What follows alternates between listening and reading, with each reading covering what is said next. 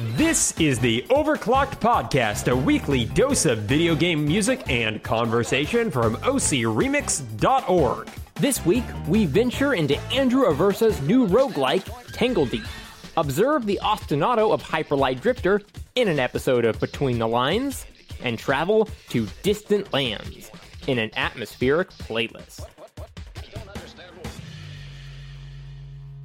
Greetings, everyone, and welcome to episode 59 of the Overclocked Podcast. I can't think of anything numerically significant about that, so instead I'm just going to say I am your host, Brian, and joining me today is my brother and co-host, Steven. Hello, Steven. Hello. I like the dramatic pause. You're still my brother.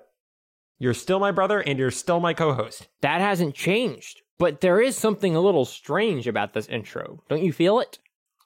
I feel it in the air. Yes, I've noticed it in the reverb on your voice as well.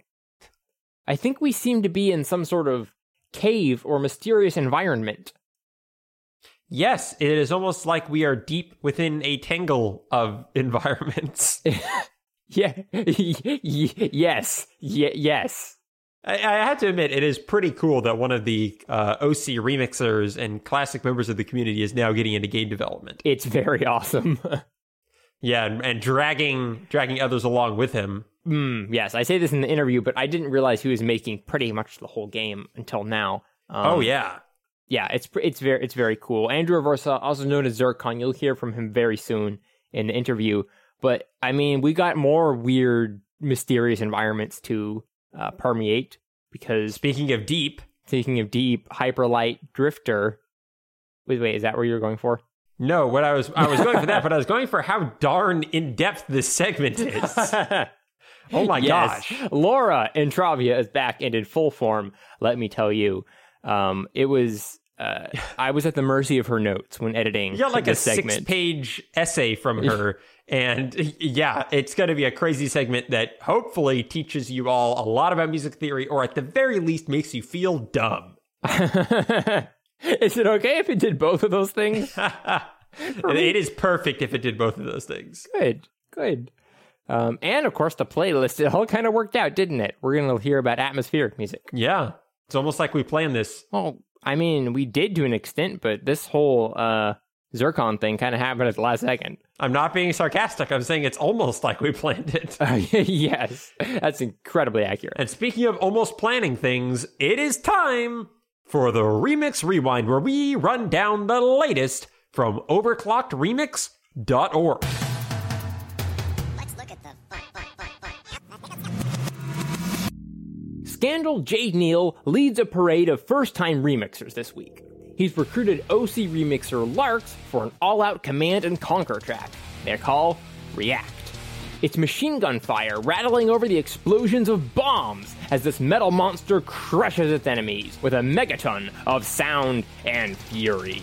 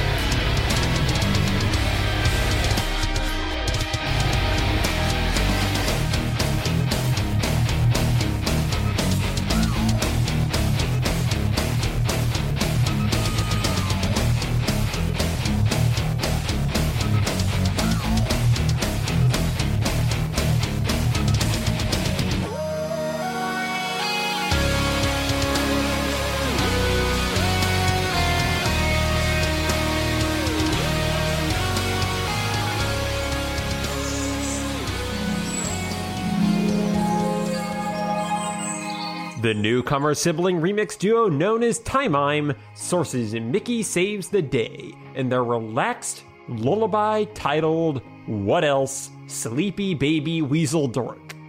It's the musical equivalent of a giant down comforter. You can fall into it with a giant sigh and get back every last one of your hit points.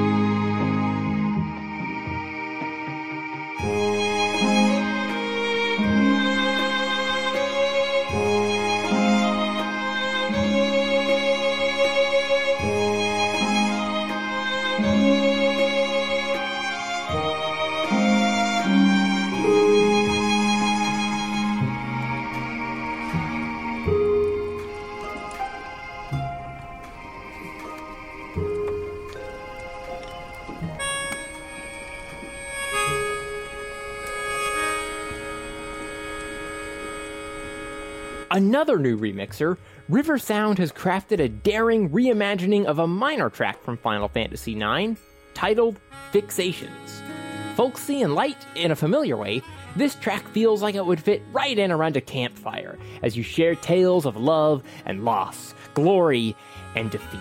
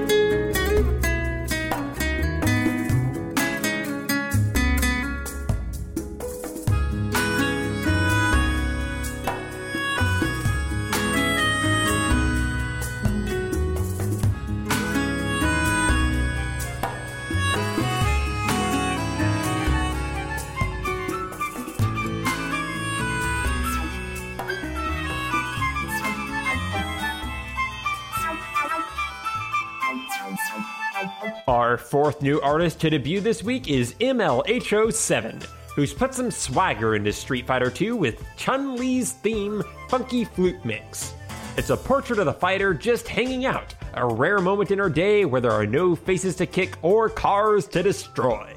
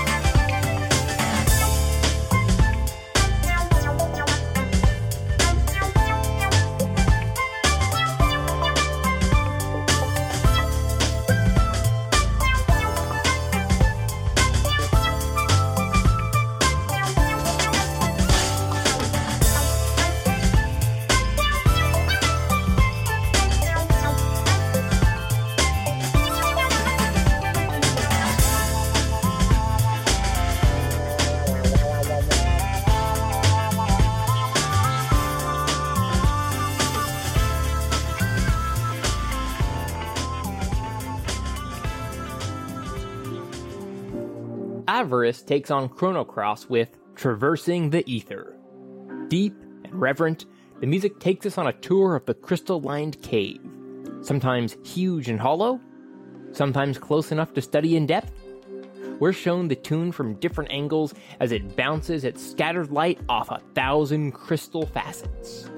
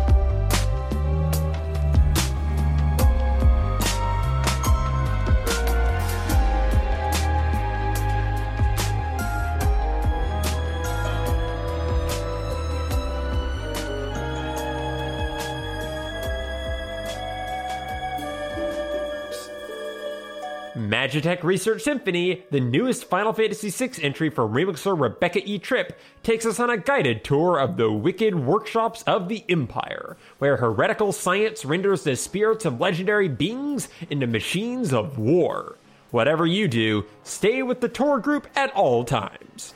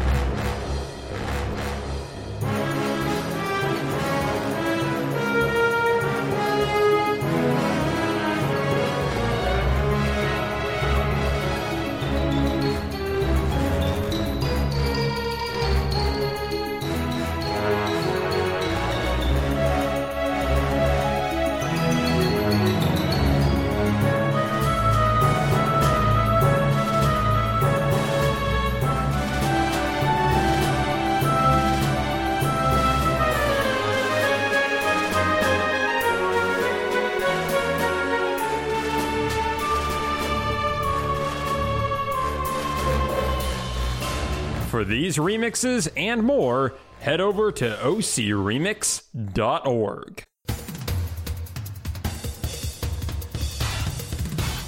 Hey, welcome back. This is another episode of the Intune Interview, where we talk to music makers about the music that they make. I'm Steven, your host again. Brian may have filled in from the other week, but I'm back to the old grind. And this time we have local OC remixer and musician Andrew Aversa, who you might know as Zircon. Hey, welcome to the show, Andrew. Hey, well, thank you for having me. I appreciate it. It is our pleasure. Trust me, it definitely is. It also is very exciting to me that we're not just talking about music this time, but you're kind of making a video game. Boy, I didn't think I was going to be doing this a few years ago. But yes, Tangle Deep, that's what it's called. And I've posted about it on Facebook a few times and the OC Remix forums, and people are like, oh, yeah, cool, yeah, you're doing the music. That's really cool. And then it's like, no, I'm like all of it. Well, not the art, but everything else. The code and the design and the audio.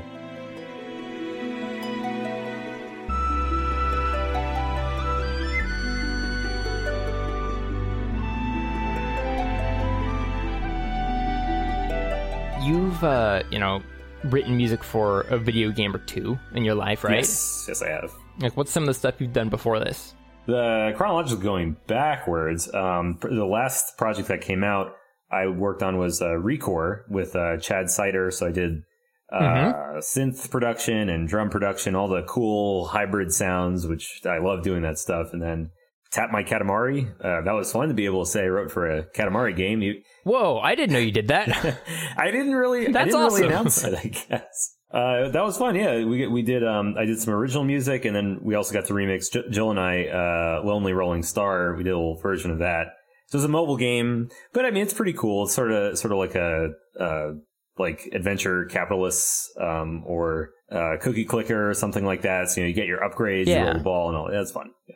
And then aside from that, a few years ago was Soul Calibur 5. After that was Dungeon Mans, which got kickstarted. So kind of a mix of big stuff with big companies and then small stuff. I guess I'm just kind of assuming that the audience of the show already knows about your work from OC Remix, but just in case we have, people listening in and hearing about you for the first time, what's the quick version of that? How did you get involved? Well, honestly, I haven't released too much lately on OCR because I haven't had enough time to make game remixes as much time as I had when I was in high school and college. So it's quite possible, if you were just looking at the last few years, you wouldn't see a lot of my tracks.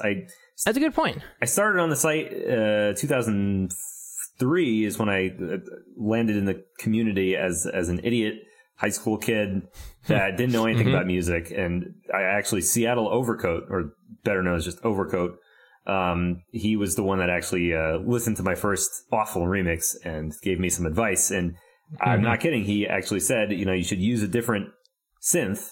And I was like, well, what's a synth? I was just, throwing loops together. I had no idea what I was doing. Yeah. But I had a lot of fun with it. So I made a whole bunch of other awful remixes, some of which got rejected. The ones I elected to submit got rejected. I think I submitted 4 and they all got rejected. But then after that, I started getting a little bit better. So.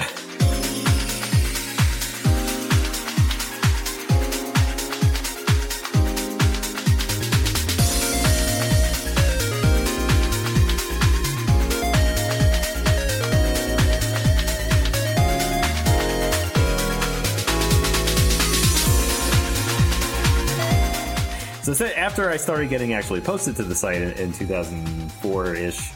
I think I've done, I don't know, about 30 or so remixes I've been involved with, and I directed the Final Fantasy VI project, Balanced in Ruin, and 7, Voices of the Lifestream. I was a judge for a while, and I've tried to stay, even though I haven't had as much time to make remixes, I try to stay active, if nothing else, in the site staff, contributing to panels and that sort of thing. So I may not be as prolific as I once was, but OC Remix is absolutely still, it's my home in many ways. Yeah, and it seems like you've been diversifying, like, in a way, into all kinds of other projects. Like, we had a feature on Super Audio Kart a few months back, and that's another thing, you were busy with for a long time. So you got a lot going on. Yeah, well, I guess what it boils down to is that I've had all these different interests since I was young. I was interested in computer science and technology and music, and so I've just been sort of trying to, and video games, of course, trying to just follow my passions as best I can. And usually it works out. Sometimes it doesn't. I've been involved in many projects that have gone nowhere. I just don't usually hear about them. Me too.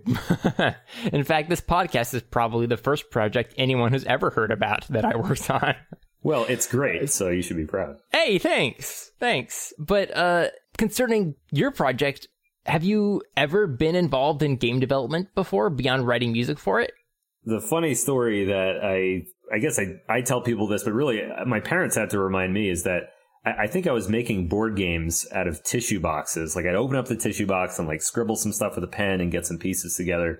I was doing that since I was 5, really, really young. That's awesome. I've just always been sort of fascinated with the design of video games, or board games, video games, any kind of game. The first thing I ever did was with a computer game of some kind was using QBasic, BASIC, the programming language from the 70s and 80s. So I made it was a Final Fantasy quote unquote fighting game. It was just text. You picked a character like Cloud or Red 13. You had your list of moves. And again, this is all text. There's no graphics. Yeah. And you'd say, I want to cast Meteor. And it would do that. And it would say, you did 100 damage. And so I was kind of doing that super hobbyist stuff as a young kid. And then sort of in middle school and high school, I did some fun side projects like different sorts of arena RPGs using IRC, MIRC script. So you could actually do that. You could have people in the chat typing commands like, attack so-and-so or cast a fire 1 on whoever. So, I mean, that was all the sort of the hobbyist experience. On a professional level, no, I actually have not had any experience creating a shipped, game from scratch. I certainly contributed. I worked on a game, Return All Robots, back in 2009. I did music for that game, but I also did some level design. So all the puzzles of the game, I did those. Okay. And then Dungeon Man's another indie thing. I did some game design for that, but not programming. I've been working on this since February 2016, and when I started out, I legitimately did not know, how do I get a sprite to draw on the screen? The very basics. Square one. Those are my favorite kinds of projects, where you're actually learning how the concepts work as you develop. Yeah, but I've always been like that with picking up new things with music production. Yeah. I just wanted to dive into it, and if I had to learn more as I went and make a bunch of bad stuff, then I did. So obviously the game that, if you were to look at 6 months ago what Tangle Deep looked like, it looks completely different now. The graphics are completely different. The gameplay, the code looks entirely different. And I've benefited tremendously from some very skilled and experienced game developers that have given me advice and have helped me solve problems. So I may have come from nothing, but thanks to them and thanks to other resources on the internet, I feel like I actually have a game that resembles something pretty cool, even though it's nowhere near done. Well, what's it looking like right now? What's Tangle Deep about? Tangle Deep is a 16-bit dungeon crawler. You go procedurally generated, a different adventure every time you play, monsters to find, that archetype, but then fused with the aesthetic of all the classic Super Nintendo games that I grew up playing. So Secret of Mana and Lufia 2, Terranigma, Chrono Trigger, games like that.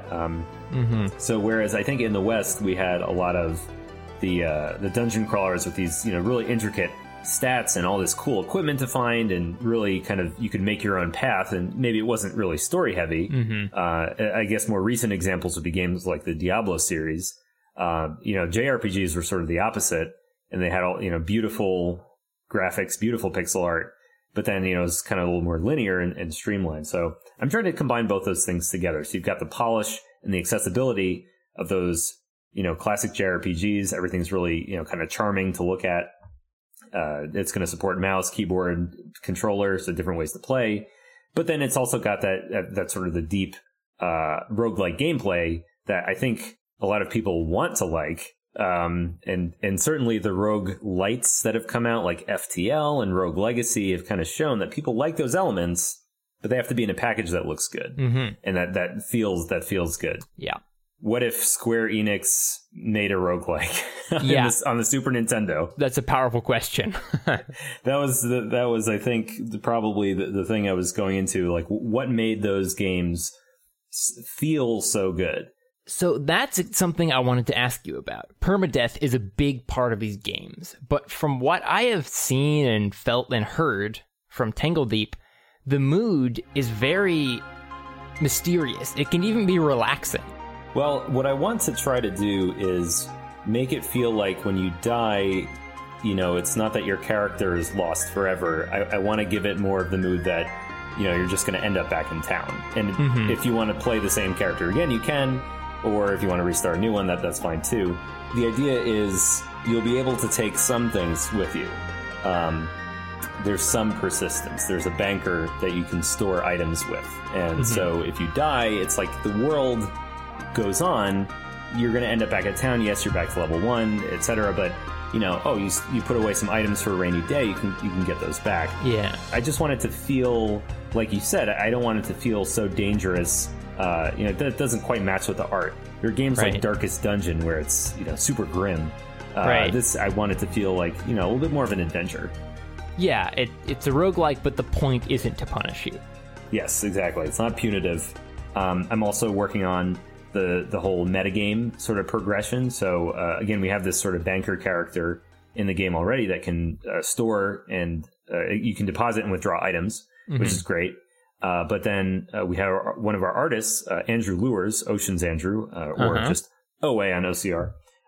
He is doing this beautiful environmental art that has been just a joy to put in. Including that waterfall in the starting area from the build? Yes. The I town love is that. like... Tell him that he did an amazing job with that waterfall. I will tell him. I love it. It's 512 by 512 pixels. And if you just think of it, multiply those together, how many pixels that is.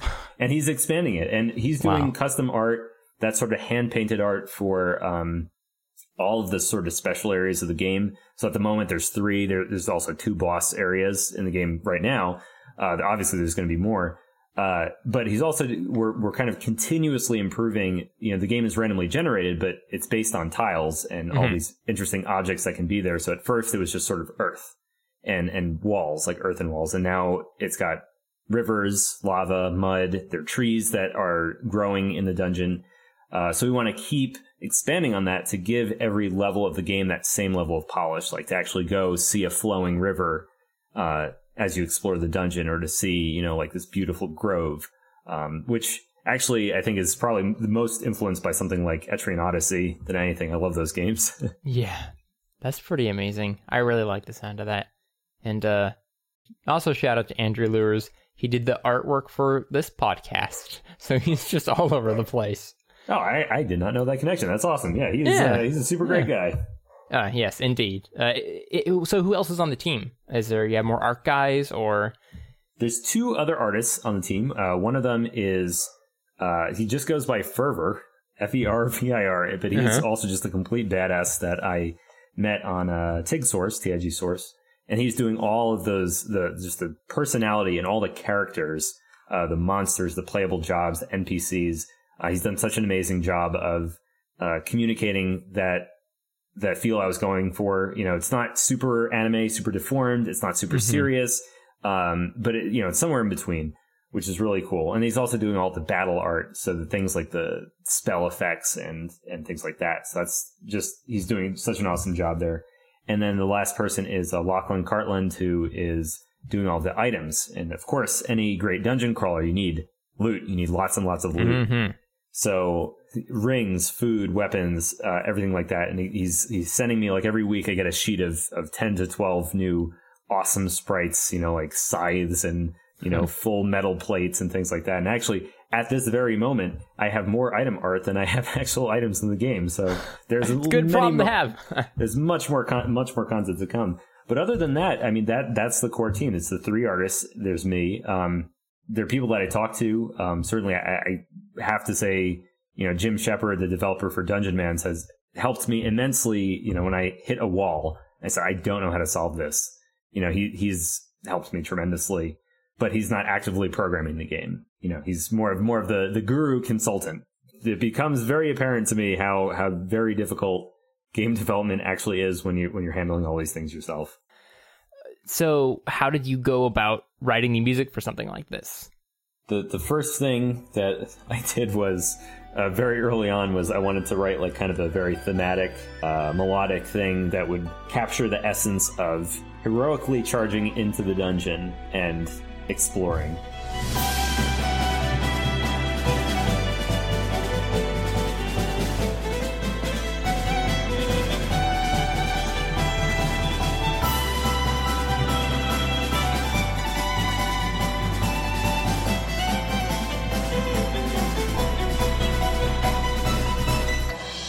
And so I wanted to take a simple sample set for this. You know, I figured, again, what made a lot of those games so catchy, and this is a topic I'm sure has been discussed, you know, a million times by everybody, but it's true, when you have a more limited sample set, sometimes you have to focus more on melody. So I figured I'm going to just limit myself to the Super Audio Card SNES palette and write like that, using, again, like strings, harp, different woodwind leads, but when you put it through the lens of the Super Nintendo kind of sounds, it immediately comes out very charming and very nostalgic, at least for me. I got the same sensation. There's something about those SNES harps going up and down that just, I don't know, lulls you into a peaceful mindset.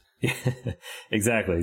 And what I would like to do, and you'll see this actually on my SoundCloud page, I've uploaded it, is I'm doing modern versions of a bunch of the tracks too, because I realize that maybe not everybody necessarily has the same sort of nostalgic connection as we might. You know, you know, a game like Undertale, just as an example, that has 8-bit sounds, has 16-bit sounds, but it also has, you know, modern sounds in it too. And I think it's interesting how they sort of weave that together. So I figure there'll be 2 versions. You'll be able to switch back and forth, the sort of the classic sound and the more modern production, which will have some live instruments in it too.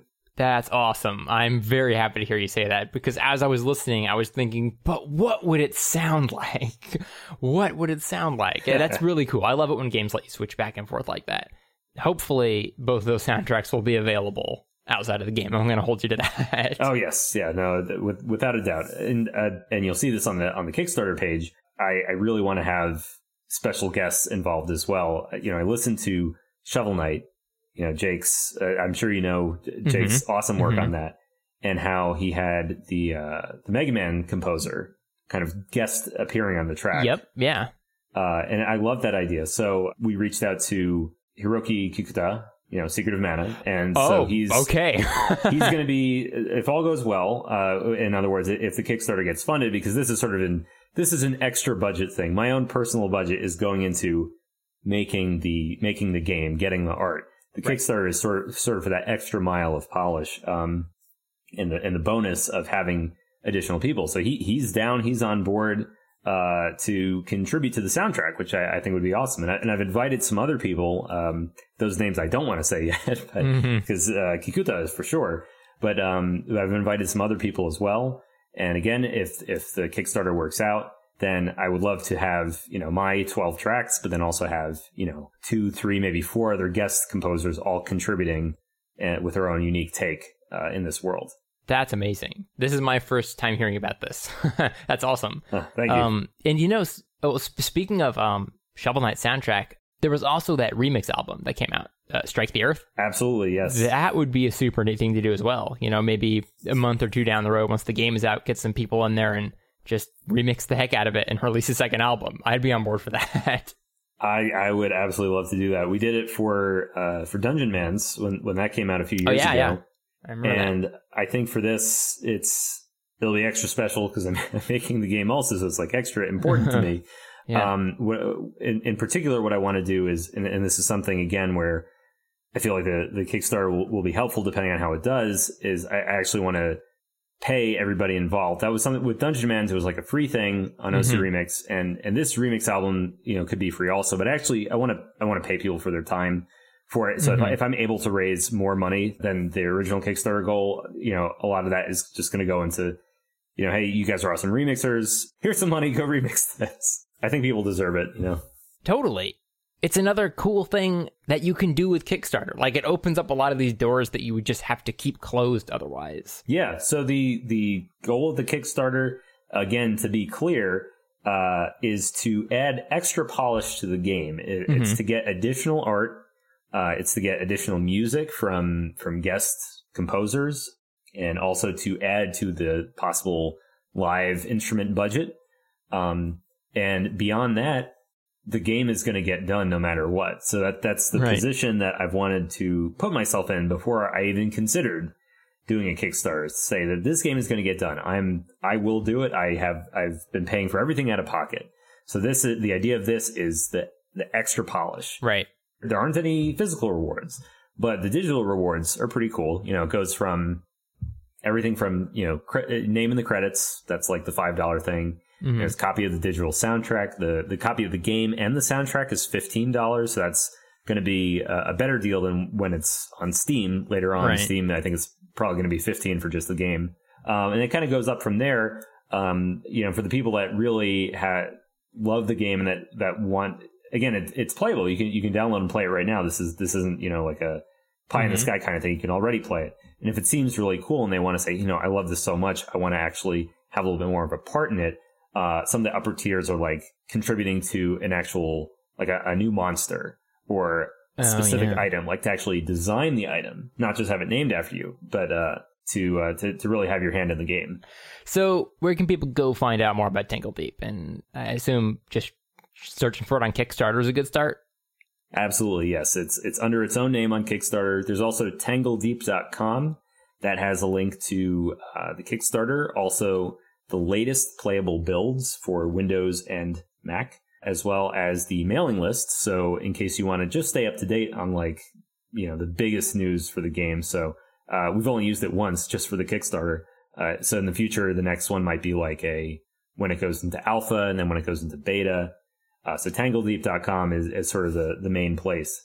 And from there's also a development log linked to. So I've been posting for 7 or 8 months now, pretty much the whole process of making this game from the start has been documented.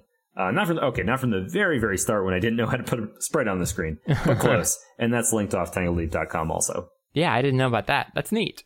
Well, is there anything we missed? Anything we should bring up before we peace out here? I do believe that you've covered everything, and thank you for the kind words and words of support.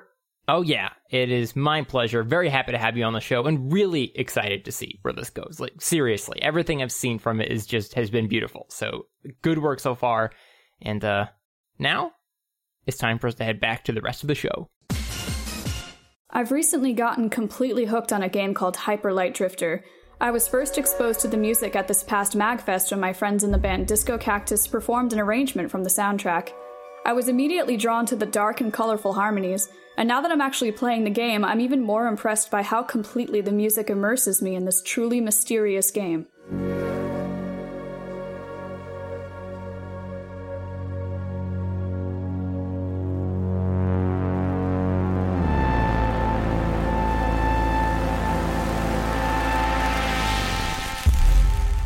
The soundtrack was written by Rich Vreeland, also known as Disasterpiece. He's most well known for his work on this game as well as Fez and the film It Follows. When researching for this episode, I found an article written in 2016 by Lewis Gordon on factmag.com in which he interviews Rich about the music to Hyper Light Drifter, and Lewis describes my experience of the in-game score perfectly. It's a system that is able to handle the game's dramatic shifts from reflection to destruction, and always under the direction of player agency. The score follows suit, giving the player space to digest the action on screen. He then goes on to quote the composer directly. Disasterpeace says, "I was definitely channeling ideas about Impressionism, composers like Debussy and Ravel, the way they extend traditional harmony into different places." Wow, that was not a term I would have expected to describe a video game soundtrack, but it's absolutely the perfect way to capture the essence of Hyper Light Drifter. Impressionism was actually an artistic trend that emerged in the late 19th and early 20th centuries. Artists would use color and light to essentially blur our focus of the fine details of the image they were creating, and instead, they would make literally an impression of the image that we're looking at. The work of the French artist Monet is a great example. The Impressionist musical movement occurred around the same time as a response, and according to Wikipedia, the most prominent feature of musical Impressionism is the use of color or timbre, which can be achieved through orchestration, harmonic usage, texture, and so on. Other elements of music Impressionism involve new chord combinations, ambiguous tonality, extended harmonies, and the list of specific musical elements gets more complex as it goes on.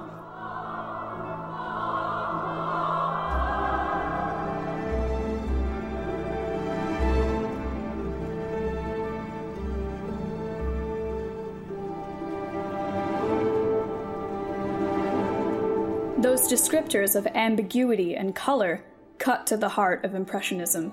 If we're comparing it to the artistic movement, the music sounds blurry or indefinite. There are countless ways a composer can employ impressionistic techniques in their music, but let's just look at a few that Disasterpeace made use of, and to that end, we'll just focus on one track from Hyper Light Drifter, The Midnight Wood.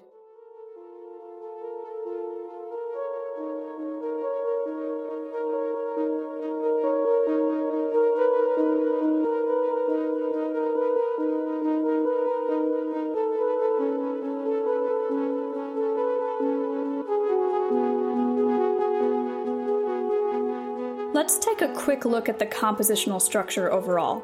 This piece is based off of an ostinato, which is a constantly repeating melodic or rhythmic fragment or both, but since the pitches in this ostinato are changing almost every measure, we would describe this as a rhythmic ostinato.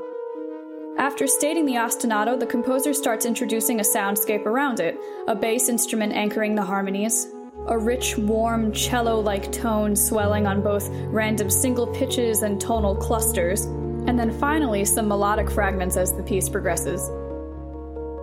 Now, it's important to note that this isn't exactly how the music is experienced in the game. For the purposes of the soundtrack, it's all of the variations of the theme in a row, but in the game you would experience these different sections cross-fading in and out of each other depending on where you are in the game or what enemies you may have encountered, but the compositional structure is there. The ostinato drives the piece forward, the bass grounds the more specific harmony, and the rest of the elements sort of swirl around these two focal points. Now let's talk about impressionistic influences.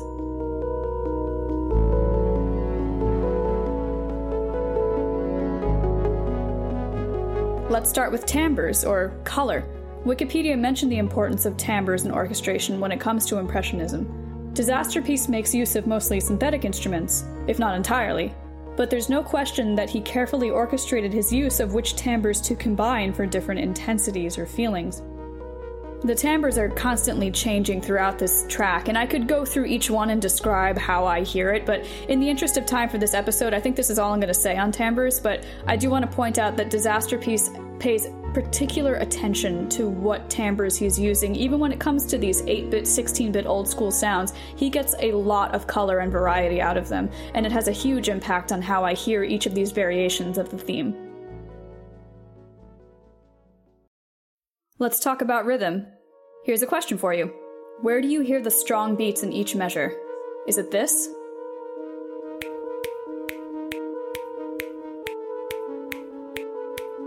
Or do you hear it like this?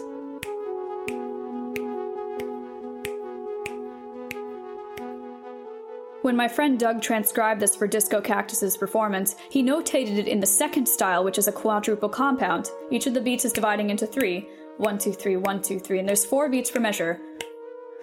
1, 2, 3, 4, 1, 2, 3, 4, 1.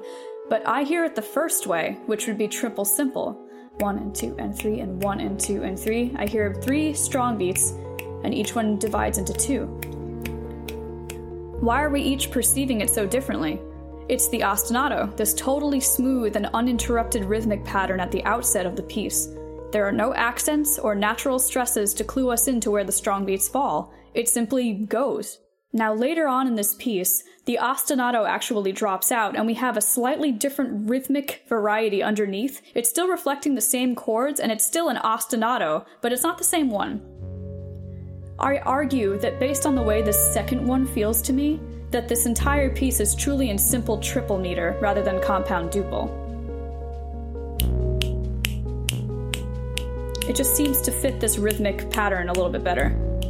But the fact that Doug and I both heard it 2 different ways is a testament to just how perfectly ambiguous the rhythm is. It's the only fast-moving part. The rest of the soundscape surrounding the ostinato has a feeling almost of randomness to it, the way the pitches sort of swell in and out of each other. And what small fragments of melody that we do get are similarly broad and do nothing to really clarify how the beats are dividing. This creates that feeling of ambiguity, again, that element that's so important to Impressionism.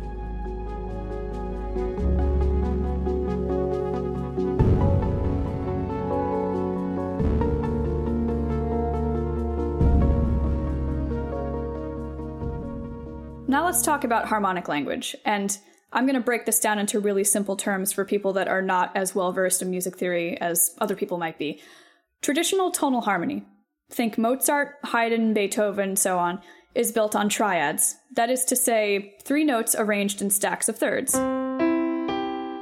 This is a third, this is a third, and the third refers to the distance between the notes. This is a C major chord, and I would describe the sound of it as being simple and clear or stable. Let's say we added another third on top of these, like a minor third, or a major third. The chord has maybe become less simple, but it's still a relatively clear sound to me. But the more notes I add, the more complex and less clear the chords can become. And this is just building thirds upon a single major chord. Imagine if I did that to a progression or a few chords in a row.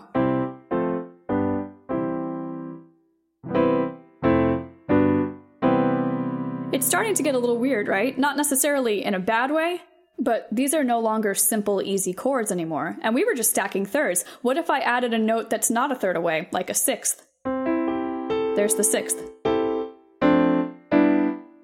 Or I can add a second instead.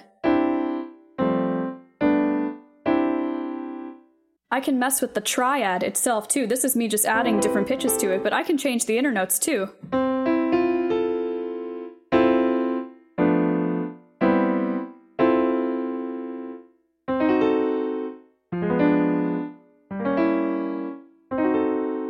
You can probably still hear, vaguely, the impression of the chords we were originally working with, but it's become significantly more complex to your ear, and harder to pinpoint where exactly it's going to go next. Now let's look at Midnight Wood, and we'll jump to one of its more richly orchestrated passages. Here are the basic chords I hear underneath.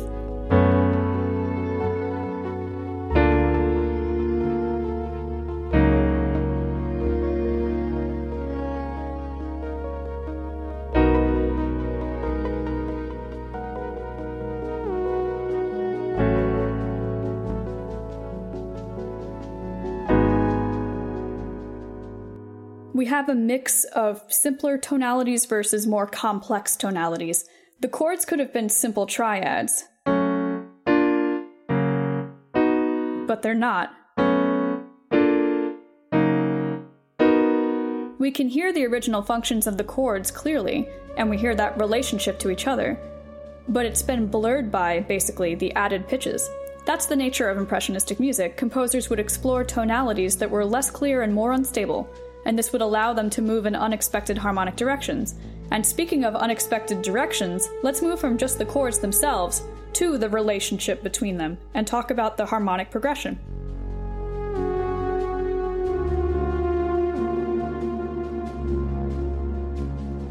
It's time to oversimplify again. When we're writing music in a key, and in the case of the Midnight Wood, the key is F sharp minor, Think of this as home.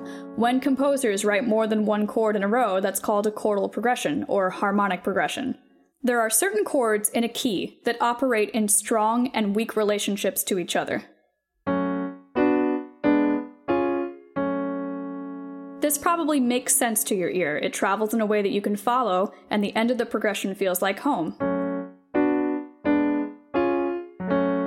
On the F-sharp minor chord, or the tonic chord. That pattern makes sense, while this one maybe doesn't. One of those chords doesn't belong in this key. I had to borrow pitches from outside the scale to make it, and it probably sounded a little odd for a second because it doesn't have a strong relationship with the chord that comes after it, for example. That being said, you can use chords from outside the key. There's no rule that says you can't, but you can make the most of stronger relationships. Now that borrowed chord makes a little more sense and doesn't sound so surprising, because it has a harmonic relationship to the chord following it. Now let's listen to the Midnight Wood again with my chords added.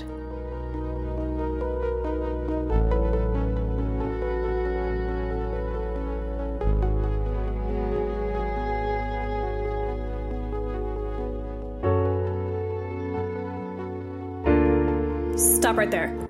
That right there is a surprising chord choice. Remember, this was home. So where does this chord come from? That doesn't really fit with the sound world that we know to be F-sharp minor.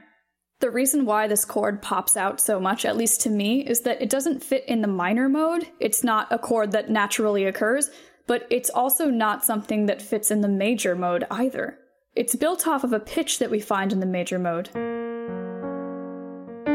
But this isn't a chord that naturally occurs. We have to borrow pitches to make this happen. Especially when we complexify it like that with an added pitch, 7th. Now, is this chord choice just random? Impressionistic music isn't necessarily atonal. The harmonies are ambiguous and weird, but there's usually some kind of a reason, however unconventional, for each chord choice. So, is this random? I don't think so. And the reason it doesn't sound random to me is the ostinato. These two chords share a common tone, or same pitch. I'm going to reorganize the pitches slightly so you can hear it.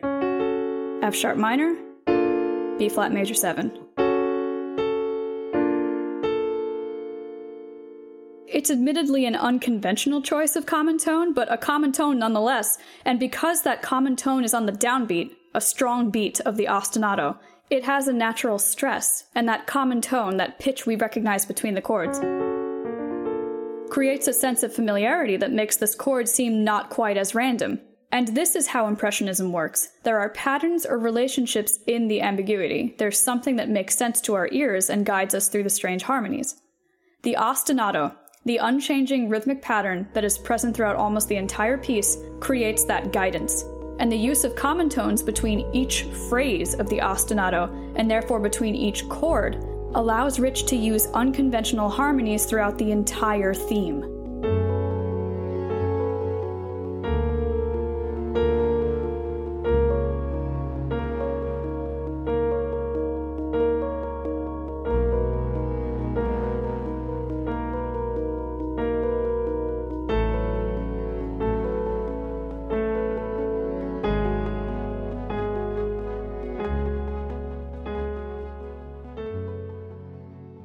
The common tones themselves are very close together and they only change by a half step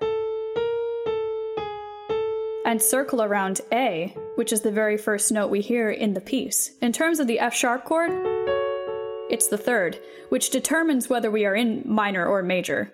I'm probably going to write a blog post with more in-depth information on the harmonic language and specific chords used and how the common tones operate, but let's move on and talk about why any of the stuff we just discussed matters.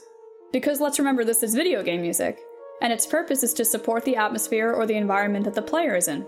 And here's another element of Impressionism at work: cool titles. This piece is called The Midnight Wood, and the title is literally referring to the area of the game you're exploring. For those of you who haven't played or seen the artwork, you're exploring a crystallized forest colored in deep pinks and blues, surrounded by deep chasms illuminated by a hazy sea green type light.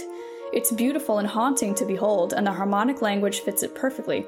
It's enigmatic, but ultimately tranquil.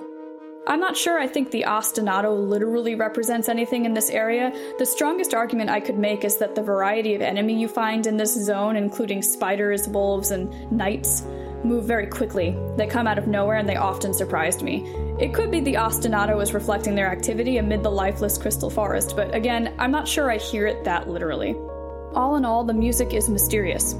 The way the harmonies operate, the fragments of melody and tones and chord clusters swelling in and out, the gentle but implacable ostinato driving the action forward, it's rich and evocative, and it enhances the experience without being distracting as you play.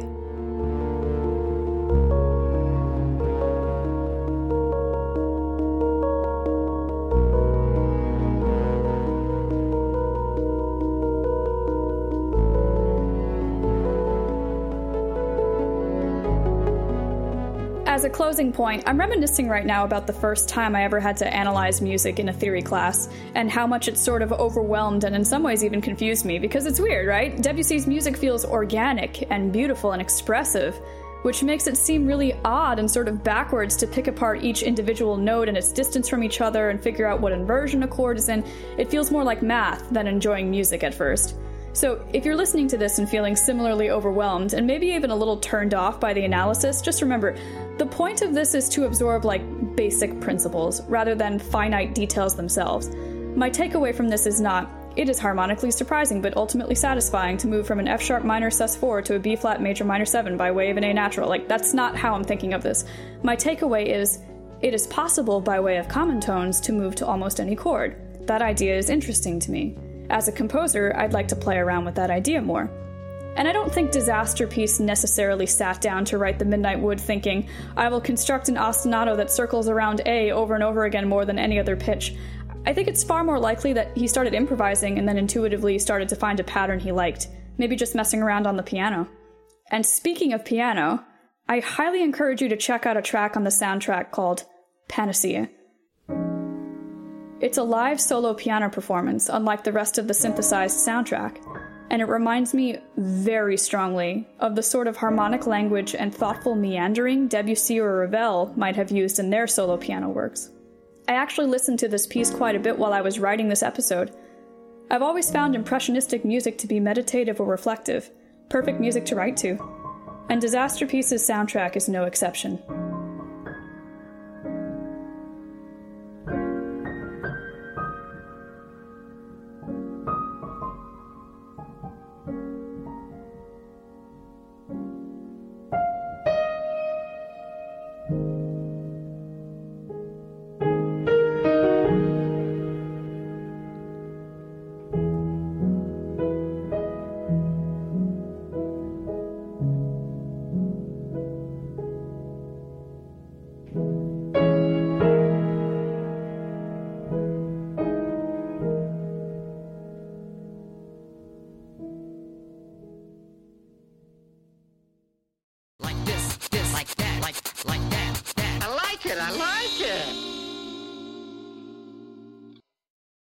What an atmospheric show! What an atmospheric show! And here we are at the end, just floating in the void together. To find out more about this podcast and OC Remix in general, head over to ocremix.org. To find out more about how we tweet about this podcast and OC Remix in general, head over to OCR Podcast on Twitter. To find out more about emailing us, email us at podcast@ocremix.org. That sounds counterintuitive. I know. Well, thanks to Sin Shadas for writing all those great remix rewinds. We greatly appreciate it each and every week. Oh, and Andrew, thanks for the interview, dude. That was really fun. And Laura, thanks for teaching us about many, many things that we did not previously know about. That was like an exceptionally well-made segment. I like that she brought along the piano this time. It worked really well. Absolutely. And speaking of many things that we did not previously know of, why don't we go ahead and jump into this week's playlist? Oh, well. You don't want to? Are you sure? I mean, that was a pretty good segue. Yeah, okay. What are you not? Okay.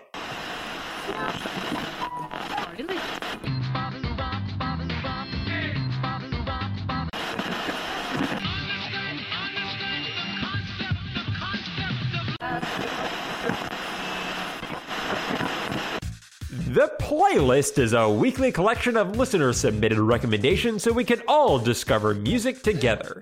This week's theme is atmospheric music. Cascades from Hyperlight Drifter and submitted by Major Third.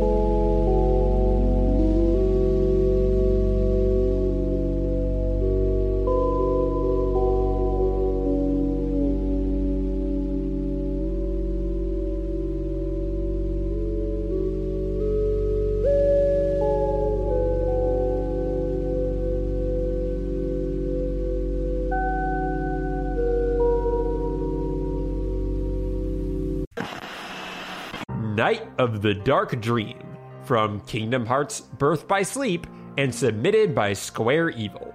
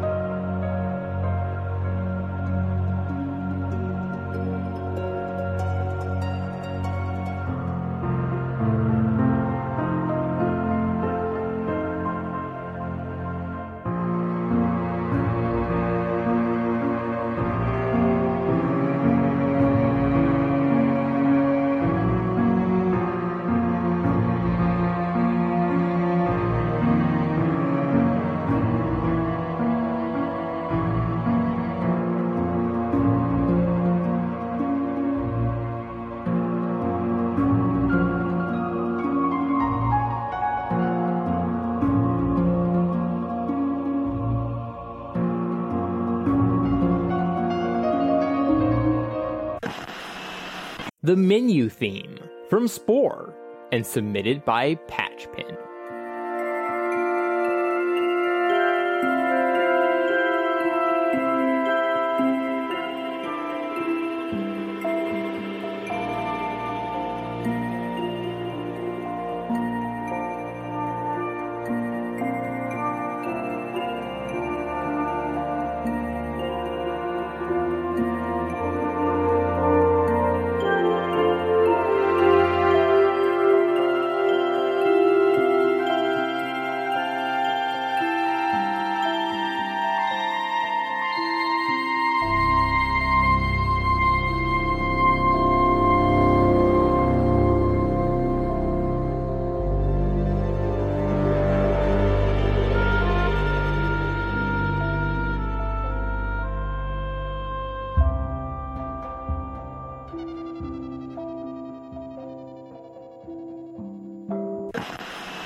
Battlescape from UFO Enemy Unknown and submitted by Ano.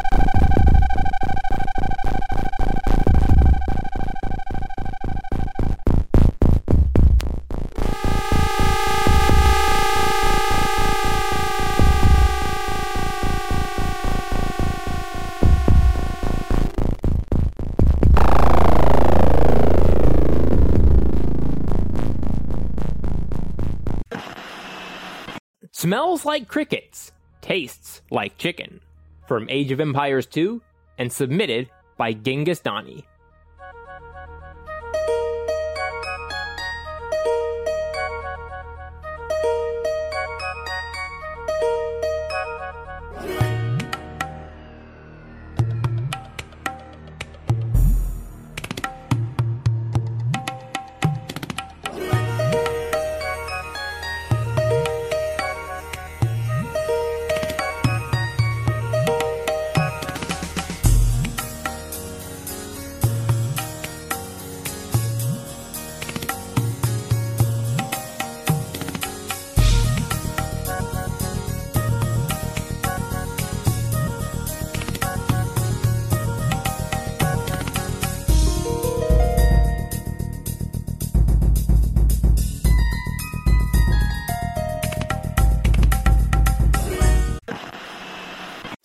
Tree of Life Roots from Pokemon Super Mystery Dungeon and submitted by Timaeus222.